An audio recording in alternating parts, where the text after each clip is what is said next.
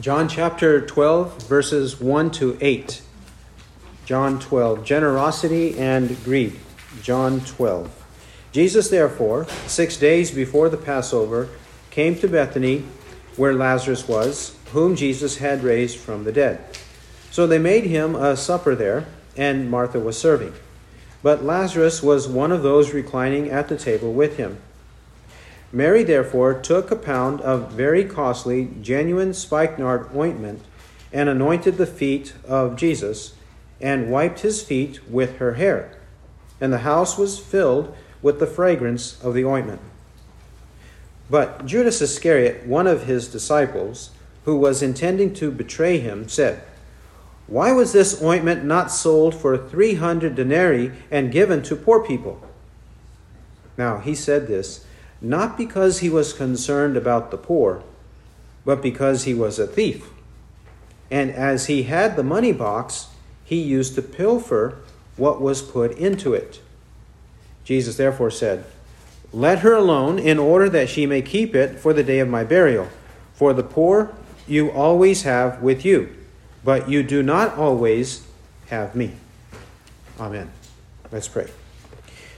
Our Lord, we pray that you'll show us from this word what we have to learn about our Lord and Savior Jesus Christ, and also the implications of these actions and words by both Mary and Judas.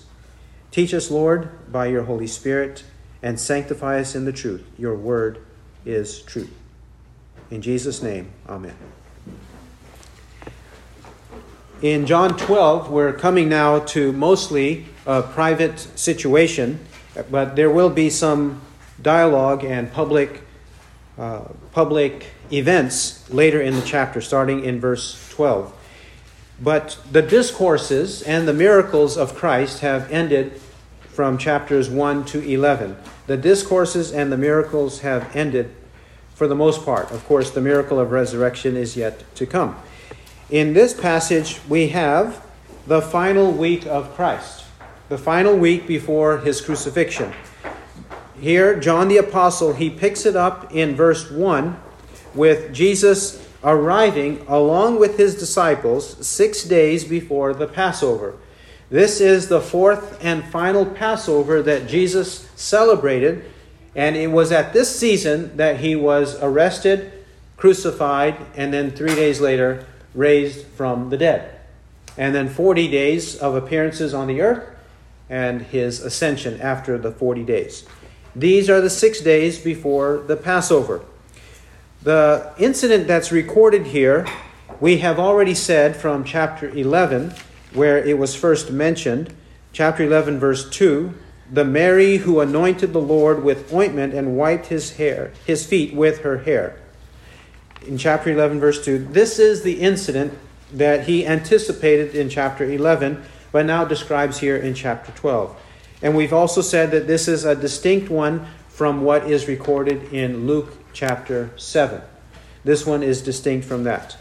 There are differences of opinion on whether this one is the same incident as the one in Matthew 26 and in Mark. From Matthew 26 also and in Mark chapter 14.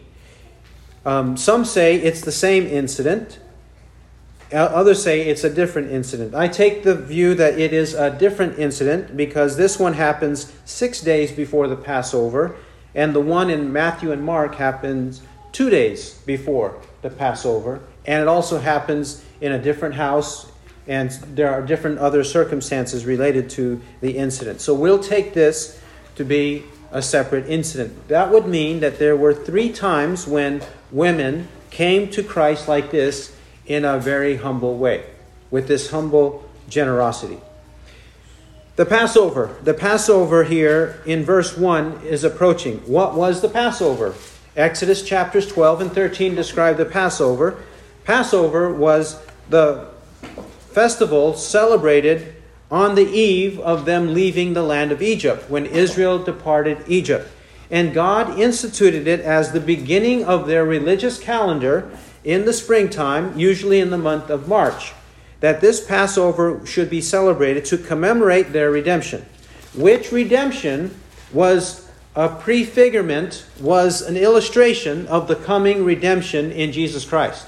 They were slaves to Egyptian slavery, but we are slaves to sin. And the one who delivers us from sin is Jesus Christ, according to 1 Corinthians chapter 5, verses 7 and 8, where Christ is our Passover.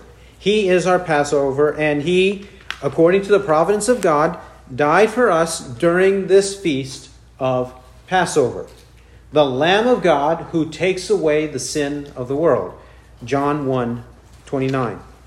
They come to the city Bethany, which is just a couple of miles away from Jerusalem, where He would be crucified. Lazarus there was raised from the dead. Remember in chapter 11, they went to Bethany where Lazarus and his sisters, Mary and Martha, they lived there, and Jesus went there to raise Lazarus from the dead. He returns to this familiar home, this friendly home, and John notes that Jesus raised him from the dead. This incident, which was within a short time between the resurrection of Lazarus and Jesus' own crucifixion and resurrection, became a major issue, a major controversy among the authorities, the religious authorities, because they want to kill Lazarus and also seize Jesus and kill him too.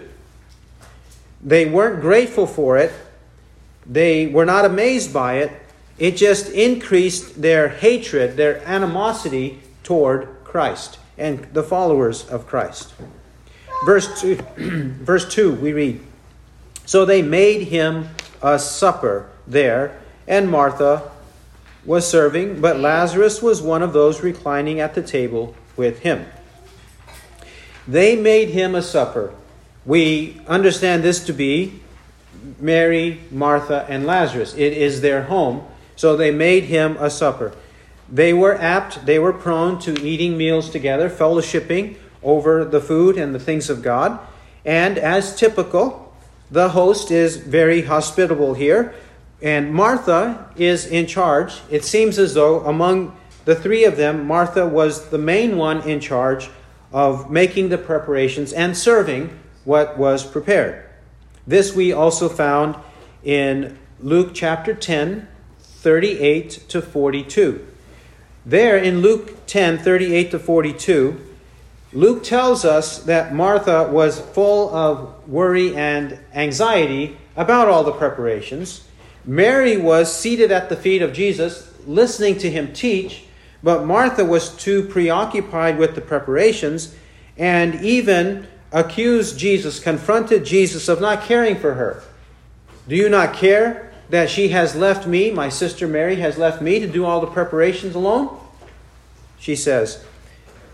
And Jesus rebuked her and said that Martha has chosen the good part which will not be taken away from her. You are worried and bothered about so many things, too many things. Don't worry about it. What's really important is the spiritual food that Mary is enjoying.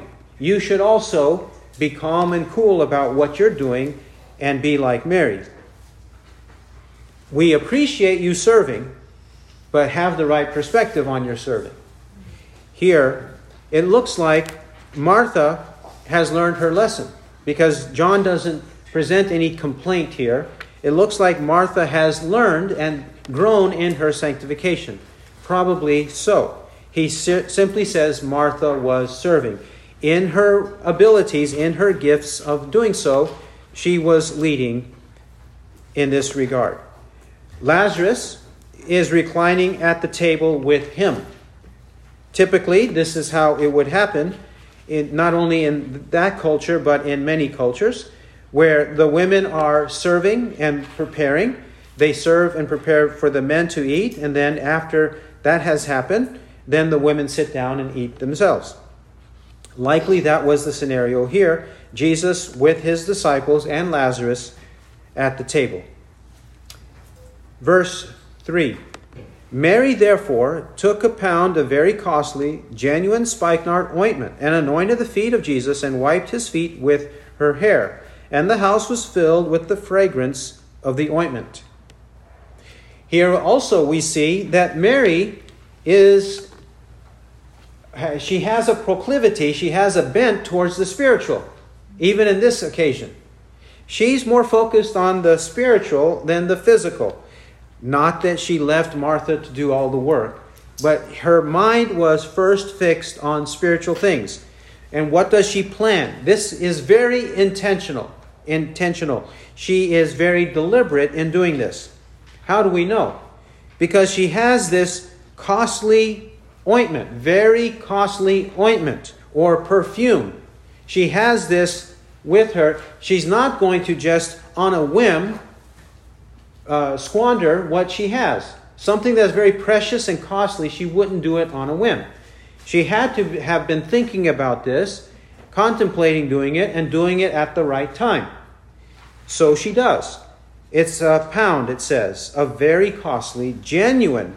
So it's not mixed with water or any other elements. It's very pure, costly ointment. This spikenard or nard ointment would have been very difficult to obtain, very costly to obtain. It says here a pound. He means here a Roman pound would have been about 12 ounces. A Roman pound of 12 ounces. And if it's very costly, it says in verse 5, 300 denarii. We take this to be accurate. If it was 300 denarii for a pound of this, then a denarii was equivalent to a day's wage, according to Matthew chapter 20, verse 2. Matthew 20, verse 2. In that context, it was equivalent to a day's wage, which means it's 300 days' wage.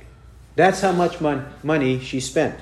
300 out of 365 in a typical year. Or 360, however you want to look at it. She was spending a lot of money on that one incident. Money that she had saved up, for this ointment.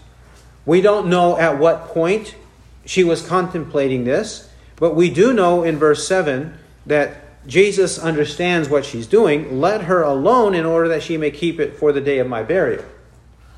She had been thinking about this for some time.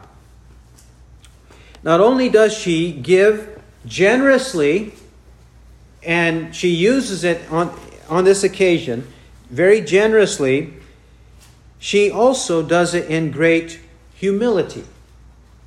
Generously and in great humility, verse 3, anointed the feet of Jesus and wiped his feet with her hair. And it wasn't just a little amount, it was a sufficient amount that the house was filled with the fragrance of the ointment. The fragrance spread quickly throughout the house. So then, we see that the feet typically would have to be washed in a dusty, dirty environment where they don't have paved roads, usually not, where they have dirt roads and they wear sandals. They would enter a house, and in their own house or in someone else's house, they would be, especially if it's a long journey, they would be concerned to wash their feet. And the host would make provision for that. In this case, she's not only making provision for washing feet with water, but washing feet with this costly ointment. With the costly ointment. And also wiping it, because she had poured so much of it, wiping it with her hair. Her own hair. Likely her hair was bound, likely her hair was covered, but she unbinds it and then wipes his feet with her very hair. The glory of the woman, 1 Corinthians 11, 1-16. The very glory of the woman, she turns into something inglorious in the sense that what woman thinks of wiping a man's feet with her very hair, her very glory?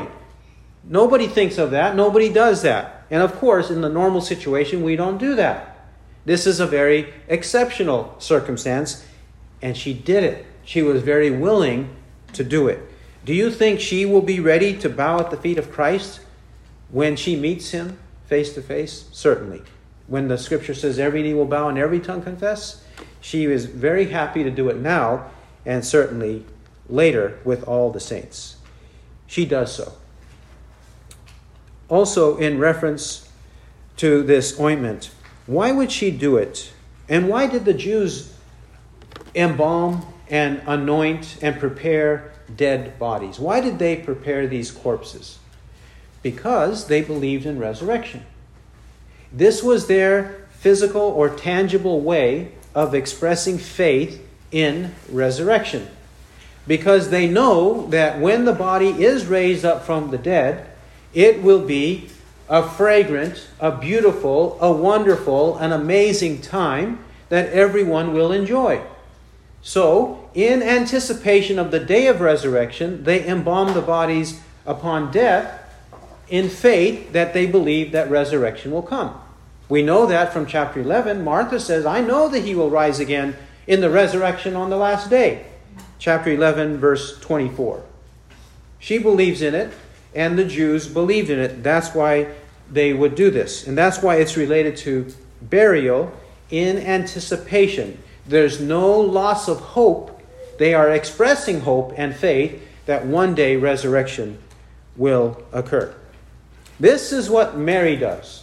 In her humble generosity, in her humble faith that Jesus will come and or is about to die for her sins. However, we have a contrast, a blatant, stark contrast here in verses 4 and following. Verse 4, Judas Iscariot. But Judas Iscariot, one of his disciples, who was intending to betray him, said, but Judas Iscariot. John makes the contrast. But Judas. Now this Judas is Judas Iscariot. He is surnamed like this in order to distinguish him from another disciple named Judas. For example, John 14:22. John 14 and verse 22. Judas, not Iscariot, said to him, Lord, what then has happened that you are going to disclose yourself to us and not to the world? John makes it clear. John the Apostle makes it clear. We're not talking about Judas Iscariot in John chapter 14. We have more specificity of this other Judas in Acts chapter 1, verse 13. Acts 1:13, where this Judas is called Judas the son of James. Judas the son of James. And in Matthew 10, 1-4, this Judas is called Thaddeus. The Thaddeus of Matthew 10 is Judas here in John and in Luke.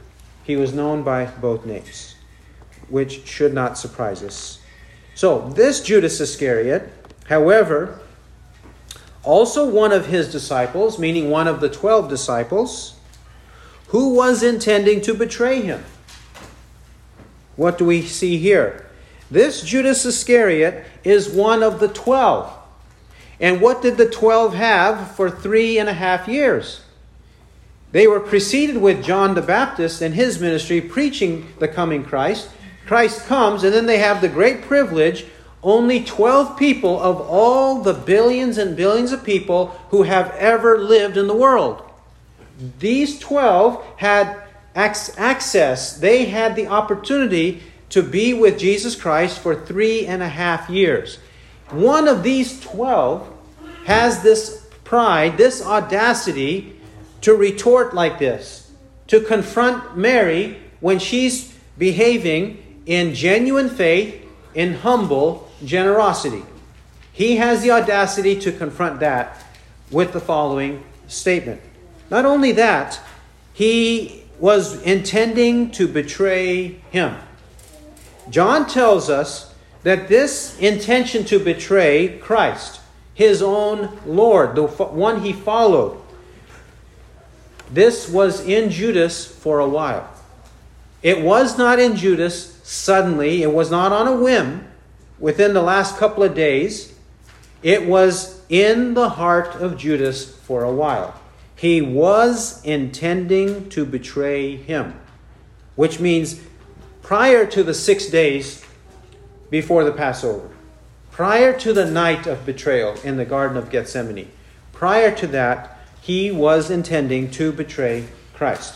It had been on his mind for a long time, most likely. Verse 5. He covers up his sin with religiosity.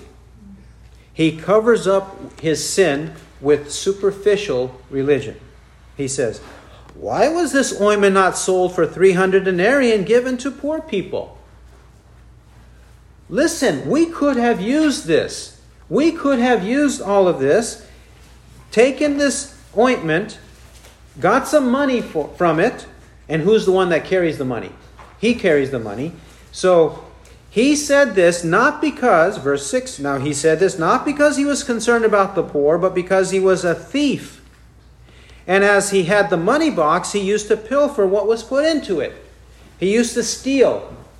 He was a thief and he used to steal what was put into the money box. He was the treasurer of all of the disciples. Whenever they were earning money or given money, whenever they had the money, they would put it in the money box and Judas would carry it.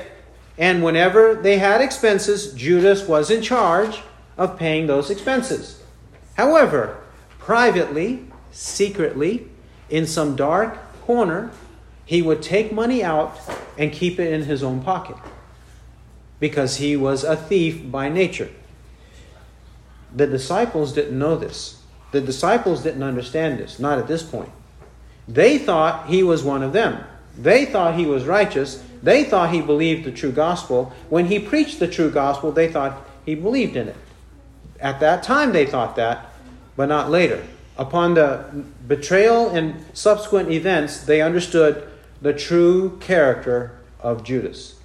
But up to this point, they're going along with it, most likely, though it's not said here. It is said that way in Matthew 26 and Mark 14, that they agreed with the comment, the complaint. But here it's just Judas' words and John's reaction to Judas' words. Using religion, we could have helped the poor, when actually it would have increased the amount of money in the money box, and Judas could have stolen more. And if he did give something to the poor, maybe he gave just a half of it, or a smaller portion of it, or even a tiny fraction of it to the poor, and kept some of the rest, or all of the rest. Verse 7. Jesus therefore said, "Let her alone, in order that she may keep it for the day of my burial. For the poor you always have with you, but you do not always have me." Let her alone. Leave her alone. Don't bother her.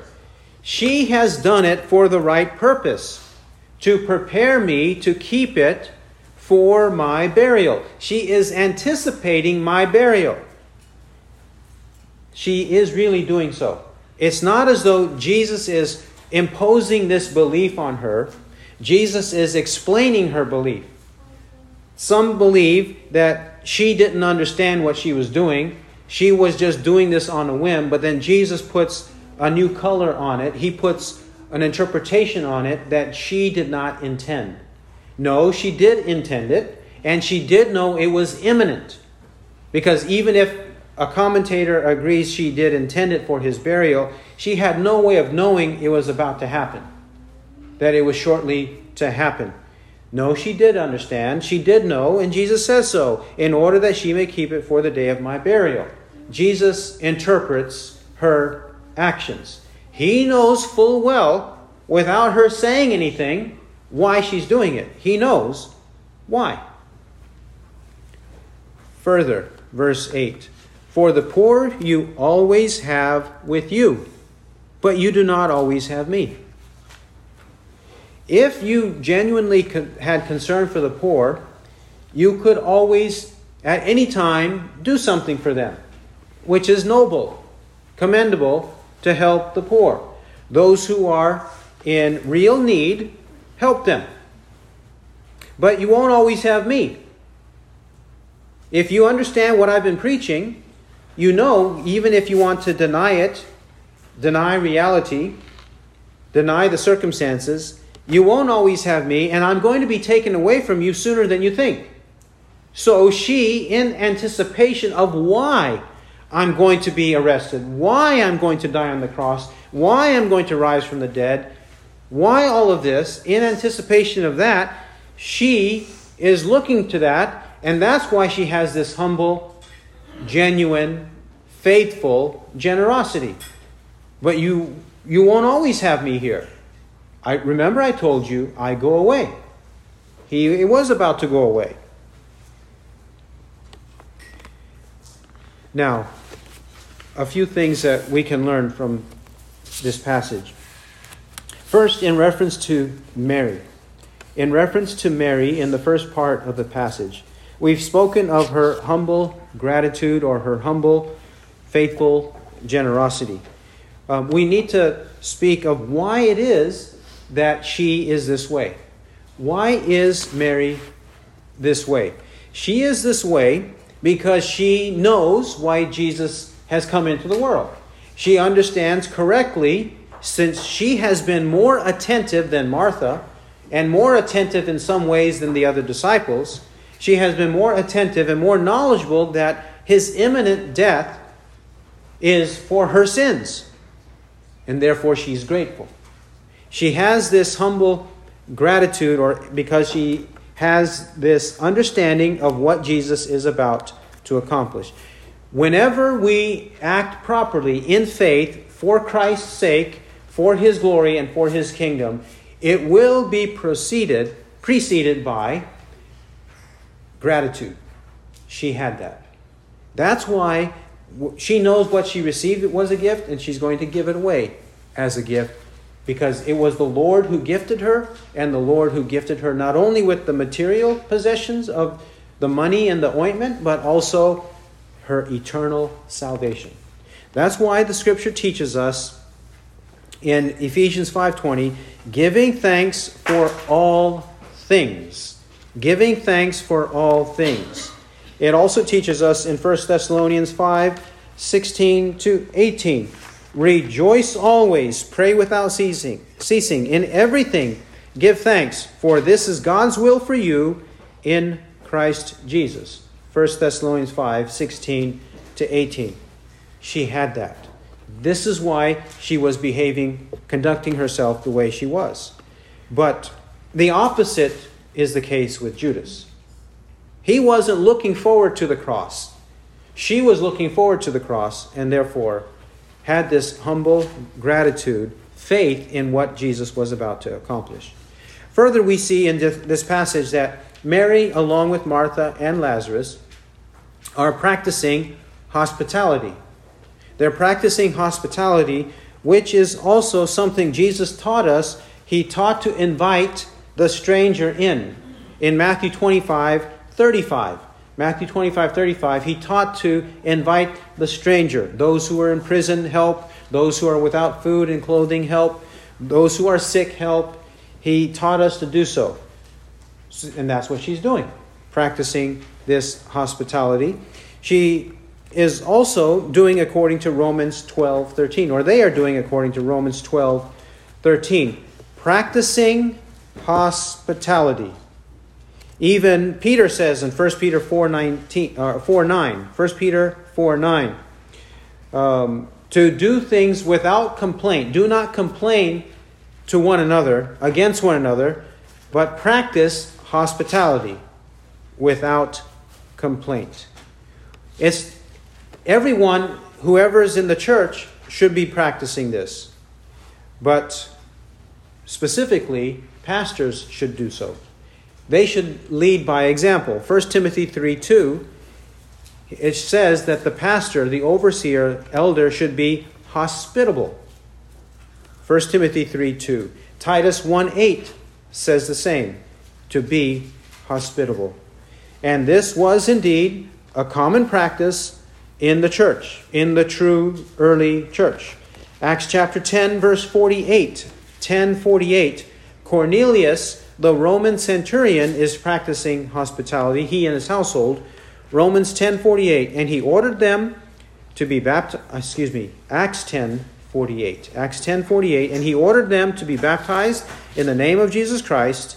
Then they asked him to stay on for a few days. To stay on for a few days. Acts chapter 16 and verse 15. Lydia and her household. Lydia and her household. Acts 16:15. And when she and her household had been baptized, she urged us, saying, If you have judged me to be faithful to the Lord, come into my house and stay. And she prevailed upon us. Acts 16:34. The Philippian jailer, he and his household. Acts 16:34. And he brought them into his house and set food before them, and rejoiced greatly, having believed in God with his whole household. Those who believe want to be generous towards others, especially to the household of God. Another matter that we see with Mary in her humble approach, her humble generosity and her humble gratitude, has to do with this costly ointment. We have spoken of how valuable it is and how costly it is, but I would like to reiterate the fact that she is doing it in the anticipation of the imminent death of Christ. She is, in fact, doing it for that reason. Therefore, when she does it, it's not for show. When she does it, she's not trying to toot her horn. When she does it, she's not blowing a trumpet. When she does it, she's not doing it banging drums and speaking loudly on the street corner.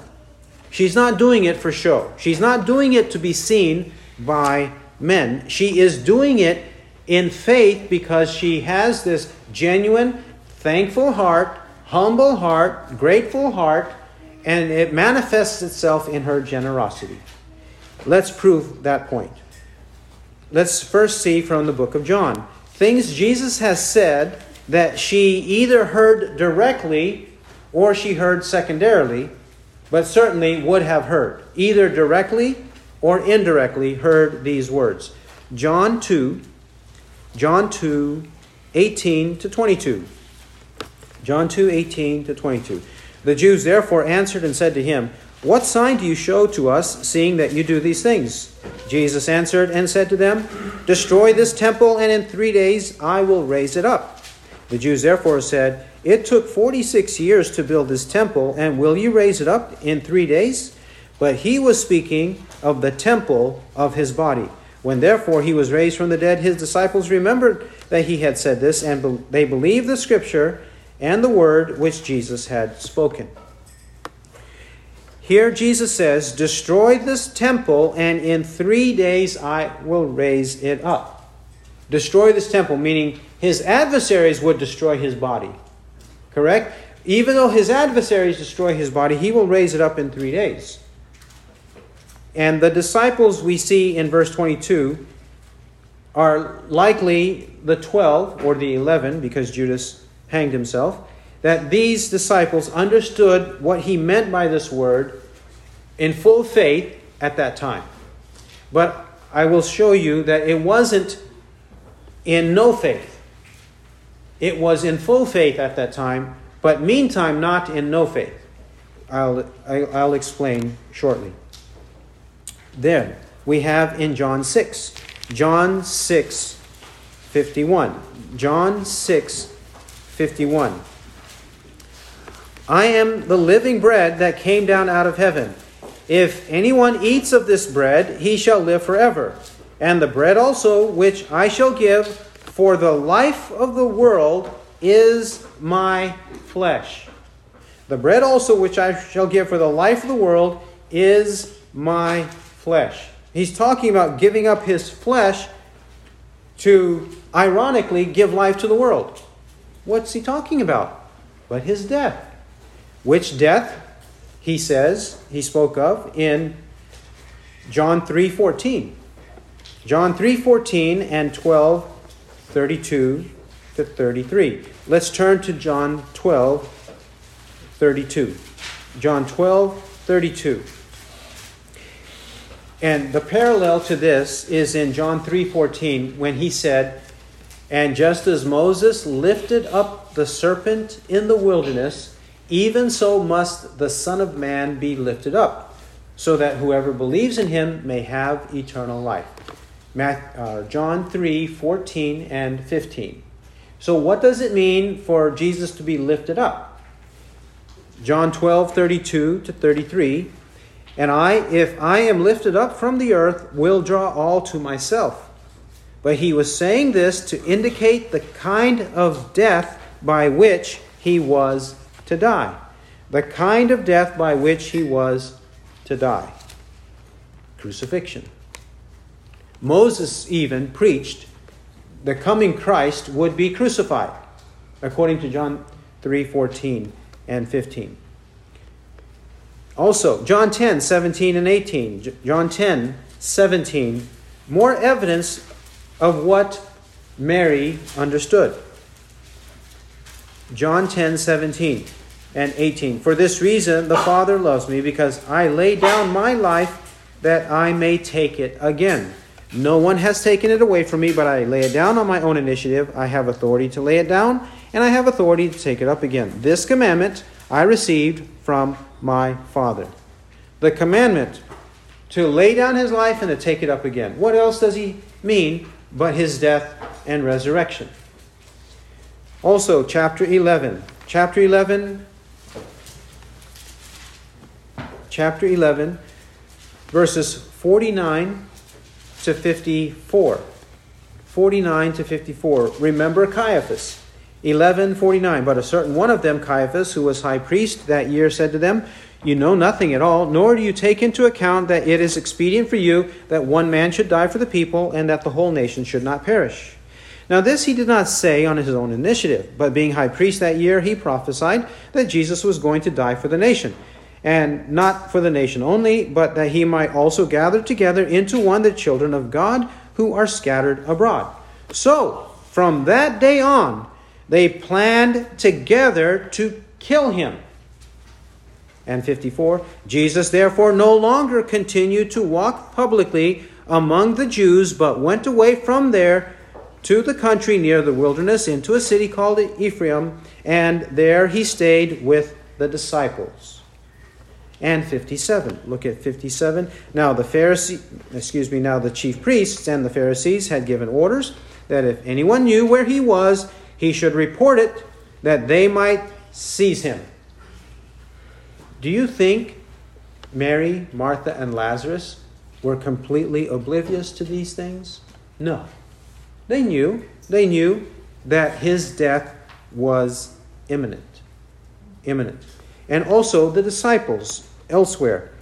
Matthew 17, verse 22.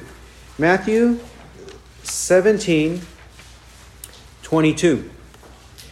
"And while they were gathering together in Galilee, Jesus said to them, 'The Son of Man is going to be delivered into the hands of men, and they will kill him, and he will be raised again on the third day.' And they were deeply grieved." Why were the disciples deeply grieved? If they did not understand that he would be delivered into the hands of men, killed, crucified, and then rise from the dead on the third day. They were deeply grieved because they couldn't stand the thought of all of these wicked men, Jews and Gentiles, capturing Christ and mistreating him, crucifying him, their Lord and Savior. They were focused on that part, and they were deeply grieved. They understood what was about to happen. And lastly, our last example is in Matthew 20:28. Matthew 20 and verse 28, where Christ explains, "Just as the Son of Man did not come to be served, but to serve, and to give his life a ransom for many. Give his life a ransom for many. He was teaching his imminent death. And as far as women are concerned, people usually think, they have a tendency of thinking that only certain men, not all men, but only certain men in the Bible were intelligent and had knowledge, significant knowledge about God and the truth. But otherwise, men generally were completely illiterate, and women especially did not know anything and could not be trusted for anything. Modern men, modern people think of biblical women and men that way. But that's not true. We will see. John 4:25. John 4:25 to 26. The woman said to him, I know that Messiah is coming, he who is called Christ. When that one comes, he will declare all things to us. Jesus said to her, I who speak to you am he. What does this woman of Samaria, at the well of Samaria, know? She knows that Messiah is coming, he who is called Christ. When he comes, he will declare all things. She knows that. And she is a Samaritan woman. She's a woman of ill repute, because she had 5 husbands, and the man she now had was not her husband. And she's in this area where they have a partial knowledge of the truth, in Samaria. Because they were not from the southern region that had the full truth, that is the full Bible. They had partial Bible with partial knowledge. And even with that partial Bible with partial knowledge, she had this knowledge that was true. That Messiah is coming and he'll declare everything to us that we need to know. And then Jesus says to her, I am talking to you. I who speak to you am he. That Christ, that Messiah. She was told that. And even the townsmen, 4:42, in Samaria, 4:42. And they were saying to the woman, it is no longer because of what you said that we believe, for we have heard for ourselves and know that this one is indeed the Savior of the world. The Savior of the world. We know now, not just from what you said, we know from personal investigation, personal examination. And as well, John 11. Martha in the same family. John 11. What does Martha know? John 11:24.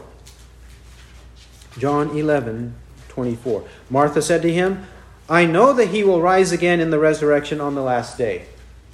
And 27. She said to him, Yes, Lord, I have believed that you are the Christ, the Son of God, that is, he who comes into the world. The same as the Samaritan woman, now she is saying, Martha is saying. And Mary and Martha are sisters.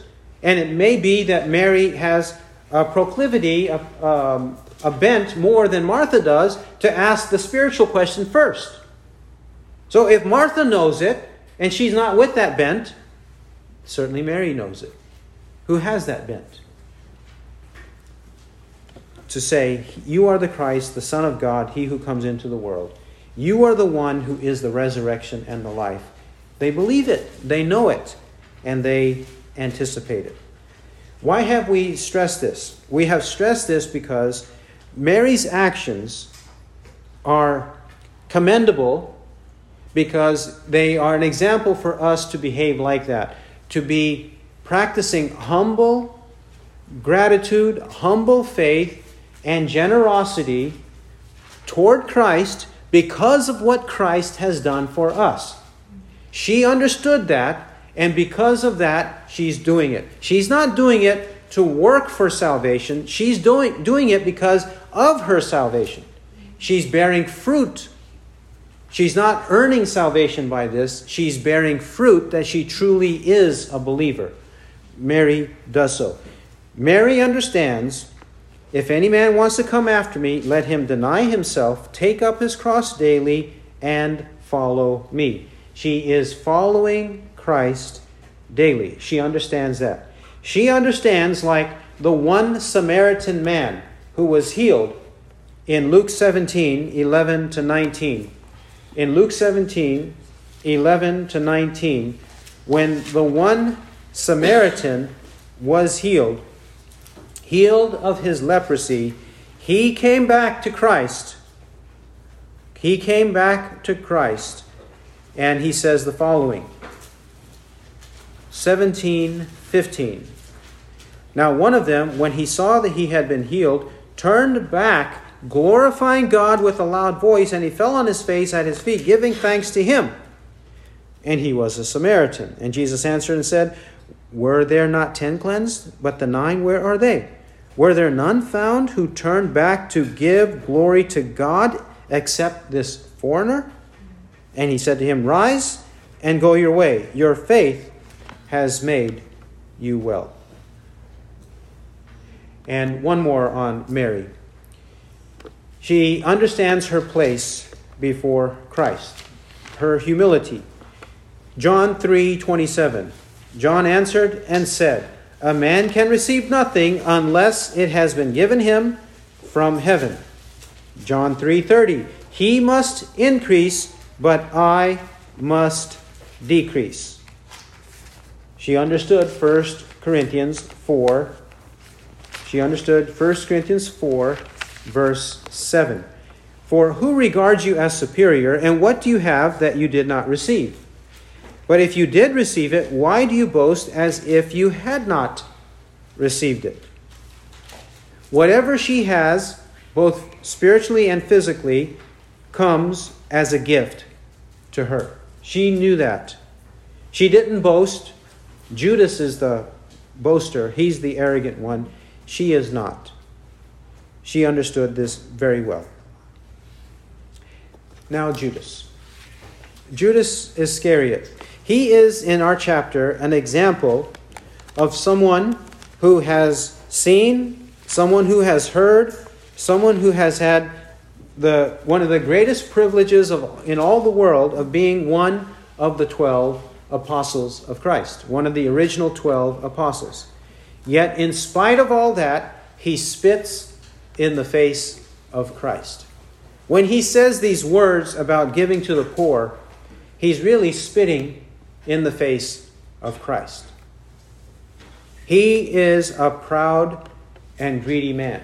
He's a proud and covetous man. He's a proud and envious man. He's a proud and jealous man. He's only concerned about his own well-being, everything related to himself, and nothing in relation to Christ, let alone other people. Not Christ and not others. He's only concerned about himself.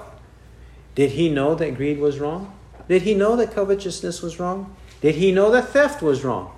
Certainly. Exodus 20, verses 15 and 17. Exodus 20:15, you shall not steal. Exodus 20:17, you shall not covet. Covetousness is a synonym for greed. Envying others, being jealous of what others possess, and wanting what others possess, and hoarding it for yourself. Greed focuses on the fact that the individual who wants it is wanting it for himself and in abundance for himself. That's the focus of the word greed. Covetousness is what others have, I want.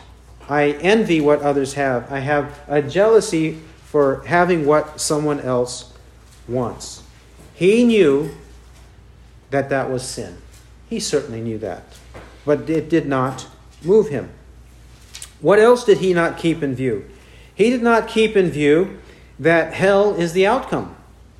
Hell is the outcome for those who covet. 1 Corinthians chapter 6. 1 Corinthians chapter 6, 9 to 11. 6 verse 9. Or do you not know that the unrighteous shall not inherit the kingdom of God? Do not be deceived. Neither fornicators, nor idolaters, nor adulterers, nor effeminate, nor homosexuals, nor thieves, nor the covetous, nor drunkards, nor revilers, nor swindlers shall inherit the kingdom of God. And such were some of you, but you were washed, but you were sanctified, but you were justified in the name of the Lord Jesus Christ and in the Spirit of our God.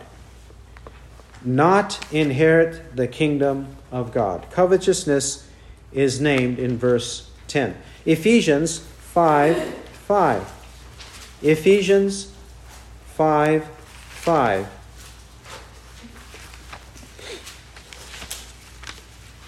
For this you know with certainty that no immoral or impure person or covetous man who is an idolater has an inheritance in the kingdom of Christ and God.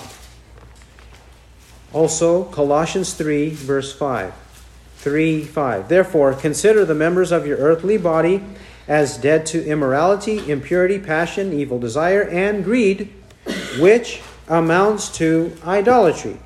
For it is on account of these things that the wrath of God will come. The wrath of God and punishment in the lake of fire. Colossians 3, 5, and 6. What is the nature of this idolatry? Colossians, Ephesians mention this word idolatry as a synonym of this covetousness and greed. What is it? It is fundamentally the love of money. Fundamentally the love of money. And it's not the money itself as though they're going to eat and drink the money.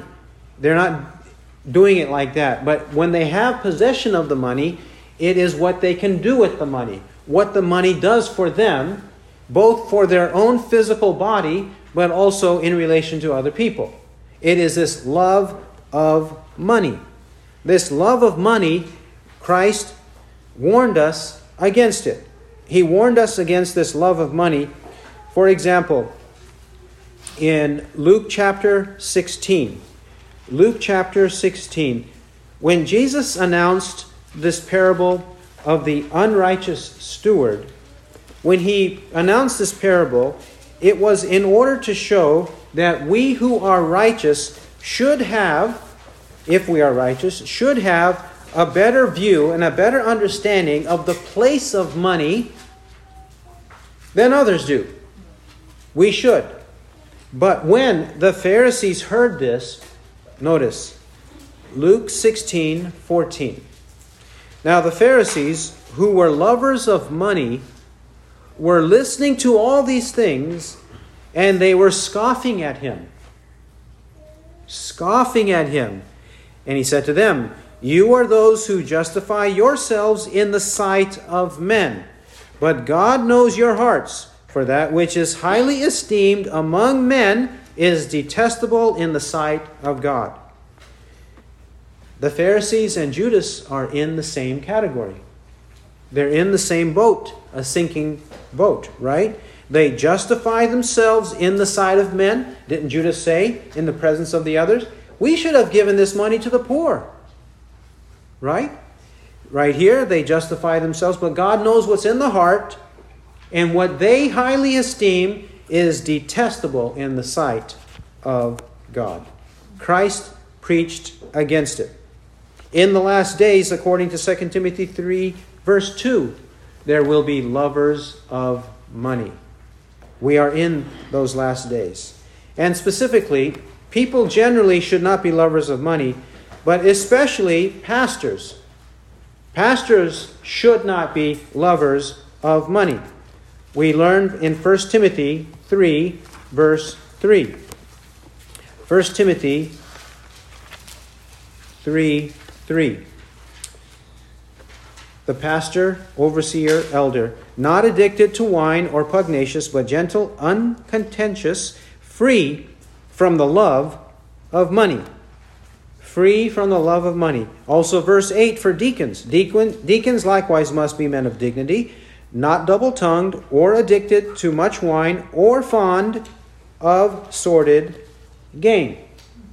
Not fond of sordid gain. Gain that is suspicious. Gain that is filthy. Gain that does not have a proper color to it. They should not be earning that way. And who does so today? Most pastors, especially pastors of large churches, they are in that pastorate for this very reason. They are lovers of money. And it should not surprise us that pastors today are that way.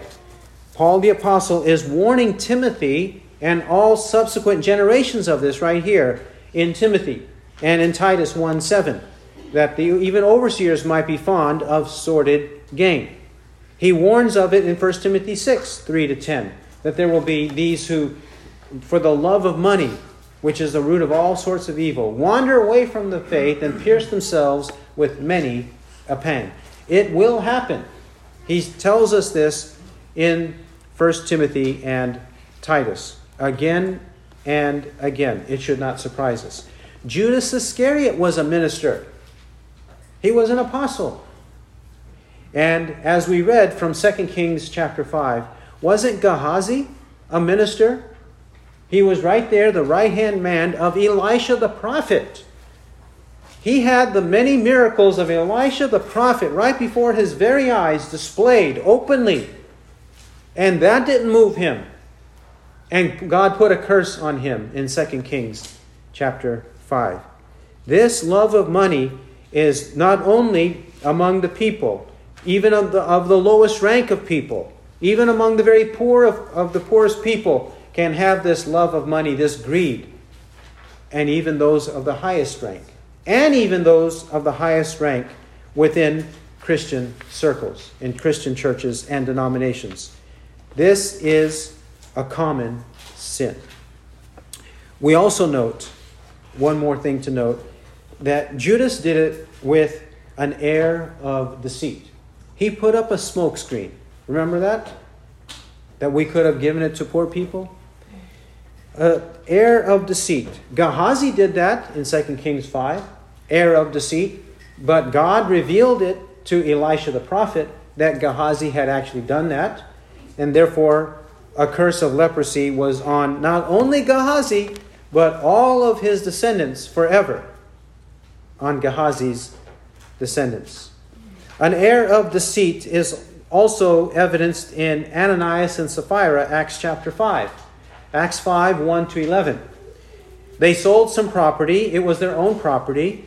They sold it willingly, and that was fine. They could have kept whatever they wanted to keep, but they lied about how much they were donating to the church. That lie was the problem. And because of that lie, each one, first husband, then wife, died instantly in the presence of the apostle Peter. This deceit carries on into false teachers. False teachers. 2 Peter chapter 2. 2 Peter chapter 2, 1-3. The deceit of false prophets and false teachers. 2 Peter 2, 1. But false prophets also arose among the people, just as there will also be false teachers among you, who will secretly introduce destructive heresies, even denying the master who bought them, bringing swift destruction upon themselves. And many will follow their sensuality, and because of them the way of the truth will be maligned. And in their greed they will exploit you with false words. Their judgment from long ago is not idle, and their destruction is not asleep. They certainly will be judged by God. They deny Christ, and they deny faithfulness to Christ, which faithfulness excludes. It does not include practicing sensuality, practicing greed, exploiting other people with false words. No deceit, no lying, no deception when we talk to others about what we are about, what we believe, what we're doing. We cannot have that. We must be truthful people. Judas was not that. And he died and went to hell. We cannot be that way and receive the same outcome. So, let's be like Mary with full faith in Christ. Not like Judas, who was empty, completely empty, void of faith in Christ. He who has ears to hear, let him hear what the Spirit says. Amen.